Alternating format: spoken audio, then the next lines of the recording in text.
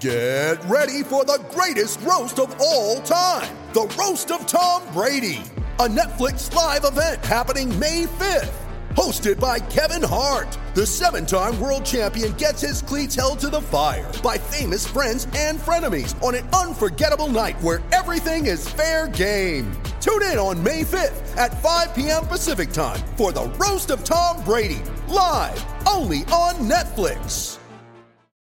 Want to witness the world's biggest football game? Head to iCanWin.com.au, predict Australia's score with a crystal ball, and it could be you and a friend at the FIFA World Cup Qatar 2022 semi-finals, all thanks to McDonald's. Maccas, together and loving it. TNCs apply. The Crows have had a couple of very, very good number 26s. Of course, Mark Pickley, the captain, the dual captain, and Richard Douglas wore it for over 200 games too, and obviously played in a lot of showdowns, and it is a showdown week, so we thought, who can we get for the Crows? We had Dean Brogan last night. Dougie would have played against him, but we've got Richard Douglas. Hi, Dougie. How are you? Afternoon, boys. Yeah, really well. How are you guys? Good to speak with you. The showdown, from your perspective, now you've retired and that look back on them, are they up a notch from a normal game and somewhere between a normal game and a final, you think? Oh, there's no doubt about that. Yeah, no, they're certainly up a notch or two. I was lucky enough to debut in a showdown, and coming from Victoria as a young lad, I didn't know too much about it. You obviously hear about it a bit on TV and whatnot, but not until you experience it, it's quite incredible. And lucky enough to play in over 20 in the end, but 22 actually. 22, mate. Was it? Yeah. The last half a dozen or so were just fantastic games, and that's continued on. As close as the last one we've seen as well. So I don't know what it is about them, but they're just fantastic contests, and the state gets behind it. We love it, don't we? Yeah, we spoke with Brogan last night, and he said back in his day, they really did hate on the field the Crows. I reckon things have changed a bit. They don't seem to be as spiteful. I suppose you can't do what you could do 20 years ago either. But, from your perspective, did you know many of the Port Adelaide boys when you're playing throughout your career? Oh, you can't help but cross paths with them, given you're in Adelaide and it's a small city. But honestly, you don't tend to spend really any time with them outside of footy. We're not mates. We see each other, I guess, at appearances or sporting events and whatnot. But we don't really like them as a club, do we? And we like to beat them. There's no doubt about that, and have the bragging rights. But we certainly respect the way they go about it, and they've had some fantastic players, and it's just a great rivalry. But we certainly love getting one up on them. No doubt about that. But yeah, as you mentioned, the hatred. It's probably gone past that a bit and just become a great respected rivalry. Yeah, Richard, I did look that up today. Round 21 in 2006 was your first game in a showdown. That would have been, as you mentioned, a bit of an eye-opener. But you did play in 22 and you had 10 wins and 12 losses. So you're to blame for why the Crows are just that one game behind, mate. It's your era. Is that right? Yeah, thanks for bringing that up. I thought my record was better than that. So. No. Well, there you go. No, I think we won our last 4 or 5 against them too, possibly. So, gee whiz, my record might have been quite poor before that. So I didn't know that stat. I thought I was on a positive ledger, so I'm a bit glad you mentioned that, Malcolm. Yeah, no, well, as I said, I looked it up today, and it said R. Douglas playing against Port Adelaide, 22 games, 10 wins, 12 losses. And you've got to go with those stats, don't you? Because that's in the Bible, mate. But anyhow, hey, listen, you've had a number of coaches. Did the coaches approach it differently? Did some of them get a bit up, some of them a bit down, some of them just played it low-key? What actually, how did the coaches go that you ended up being with? Yeah, that's a good question. I remember Craigie was just business as usual, I think, just pretty stock standard. Internally, they had a really strong rivalry with Choco, so he really wanted to personally have a good day in the box and get one over Choco. There's no doubt about that, but he sort of was a bit more, just another game, boys, but let's embrace it. Sando tried to get a bit more emotional and build it up, and I remember he specifically, picked match players against players. He often got into Brad Crouch, and you're going to compare yourself against Ollie Wines for the next, 10 years, and he'd try and really fire it up 1v1 against, your particular opponent. And we know what Walshy was like. He was just, boys, it's war. We're going to war. Us versus them, we hate them. And he obviously had to spend a lot of time at Port as well, so we had a great respect for him. But he tried to build it up as a final. And Pikey is probably just business as usual in Dom's sort of way. So every coach, as you said, had a different approach. But I did really enjoy the build-ups and the way the coaches would try and engage the rivalry. And, obviously we don't always get to play finals every year, but this is a great way to practice yourself against that finals type, pressure. So I always look forward to those games and seeing who stands up and plays well. Dougie, you're just out of the game, and as Blighty said, you debuted in 2006, which 16 years ago. Was footy better, you reckon, in those early times? They made so many changes to the game. Every year, I reckon they tinker the rules. We get annoyed, the players get annoyed, spectators get annoyed. Do you think footy was played in a better way 10, 15 years ago, or is it hard for you to make an assessment like that? Yeah, it is interesting. I think the one rule that has helped the game is the 6-6-6 rule. Outside of that, I don't think too much has. I love the fact that from a CB they cannot drop players behind the footy. I think that's, as a smaller forward, certainly helps. But I think the game evolves over time and players adapt and coaches change the game more than any sort of rule. Coaches are so smart. They spend so much time behind a desk. They find loopholes and ways to counteract rules. So I think we just leave it and let the game evolve naturally, and that's when footy's at its best. It's a mistake. The game's all about mistakes. We play with an oval-shaped ball, so I don't think we should be seeking perfection. Mistakes do sell papers, and that's what it's all about at the end of the day. So let's leave it at that, I think. I look at a guy like D-Mac, got everything out of his career, and he had a few injuries early on, but you guys work so hard. It's such a physical game. Did you enjoy that part? I mean, it's a business now. Footy really is a business and a big one. Did you enjoy the grind and the physical stuff? Was that Dougie, or some guys like it, some guys find it a bit tougher? Yeah. No, I did enjoy it. I certainly, when I played my best, I enjoyed it. When the games got a little bit spiteful or heated, I felt more engaged in the game, and it fired me up, and I think that brought out the better stuff in me. But probably towards the back end of the last year of my career, I struggled with that side of things. It's not that I didn't want to go out and get hurt, but I didn't enjoy the hits and the whacks and getting up as much. So that was probably a good sign that I was done. But you're right, it is such a physical game, and I know the boys now going into round 23, they'll be sore and probably looking forward to a bit of a break, in saying that obviously we would love to be playing finals, but it does take its toll, and particularly for the Crows, with such a young side. We've seen blokes like Rochelle have struggled in the back end of the year, given how physical the game is. So it's as physical as ever.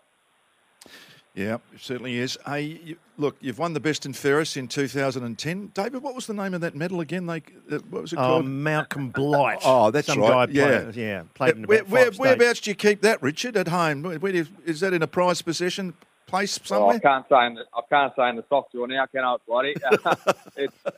I bought a little trophy cabinet, and a bit self-indulgent, but I thought I'd put a few of my little trophies and memorabilia in there that probably when my young fella's old enough can show him and tell him how good it was. Not that he'll believe me, but no, it's just I tucked away there. So it's a nice one to have. And, I'm sure he will, but I've got the biggest garage you've ever seen for all that stuff, mate. No one looks at it.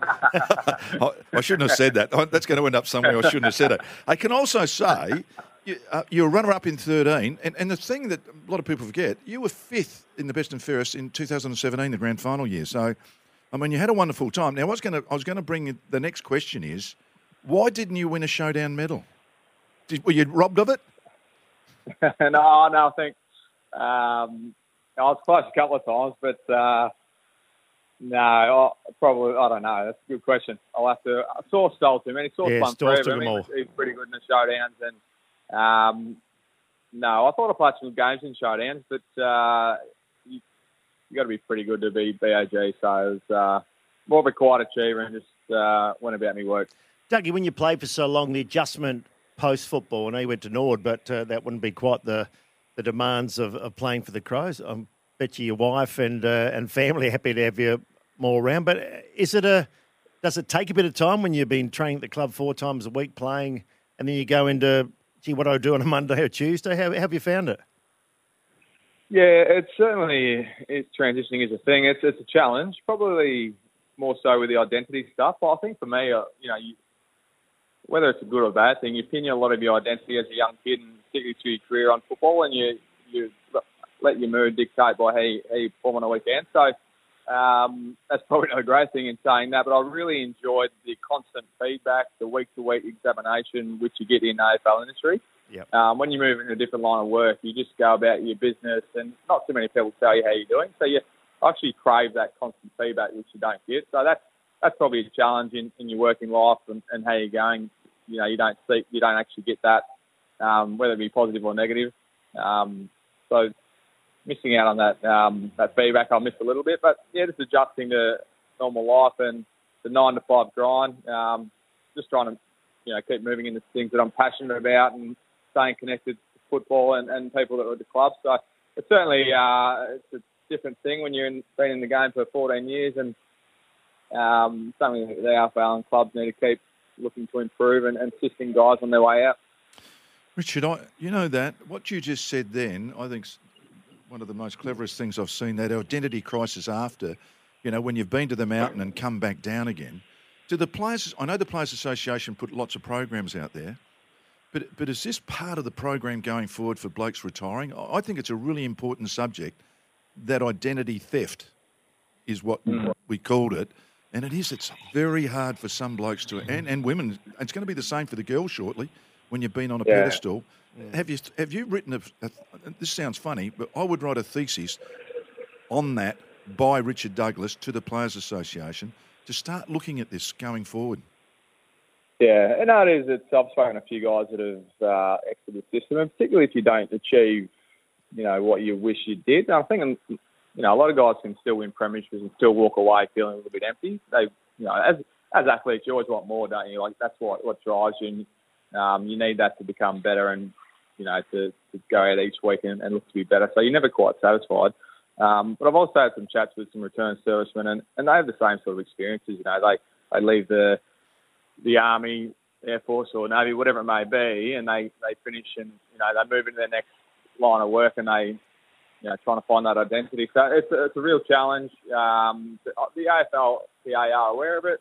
It's not something you unfortunately experience, or fortunately experience, I should say, until you leave the game. But it's hard to recognise that in the latter part of your career and putting things in place because you're still in the midst of it. So I've just been trying to speak with some older players that might be transitioning out of the club and share my story a little bit and pass on some experiences because it can become a challenge, particularly when you've got family and kids and you've got responsibility as a man to provide for a family.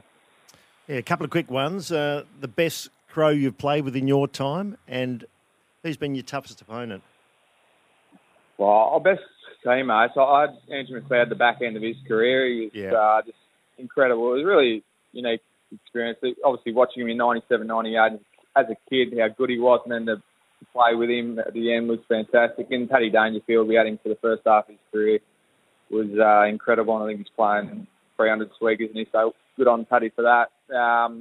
And again, tough to go past a couple, Gary Ablett, Scott Pendlebury, Joel Selwood. They're pretty special players, all different but all champions. Now, you're filling in for Blighty next week. We play a game Tuesday, true or false. I want you to ask this honestly. Is this true or is this myth? Stephen Rose says when he saw you as a young player, you had a fantastic game. I think it must have been... You were at Glenelg, weren't you? I was, yeah. Yeah, and you come off a 30 or 40 possession game. He said, Doug, have you had many of these sort of games, 30 or 40? And you say, mate, and you said, every week. Every week in the juniors, I had it with every week. And Robbie said he was quite taken aback. You're only telling the truth. Is that any truth in that, or has he put a bit of mayo on it? It's probably true, but I think only a young fella.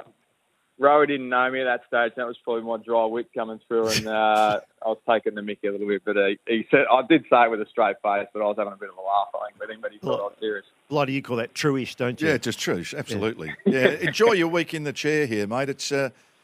It's pretty lonely sometimes. You've got to stand here with D.L. Wildy and cop the lot. He comes hard at you sometimes, but I'm sure you'll handle it. No, I look forward to it. Big shoes to fill, obviously, but I'll have a go. See you, Dougie. Thanks, mate. Cheers.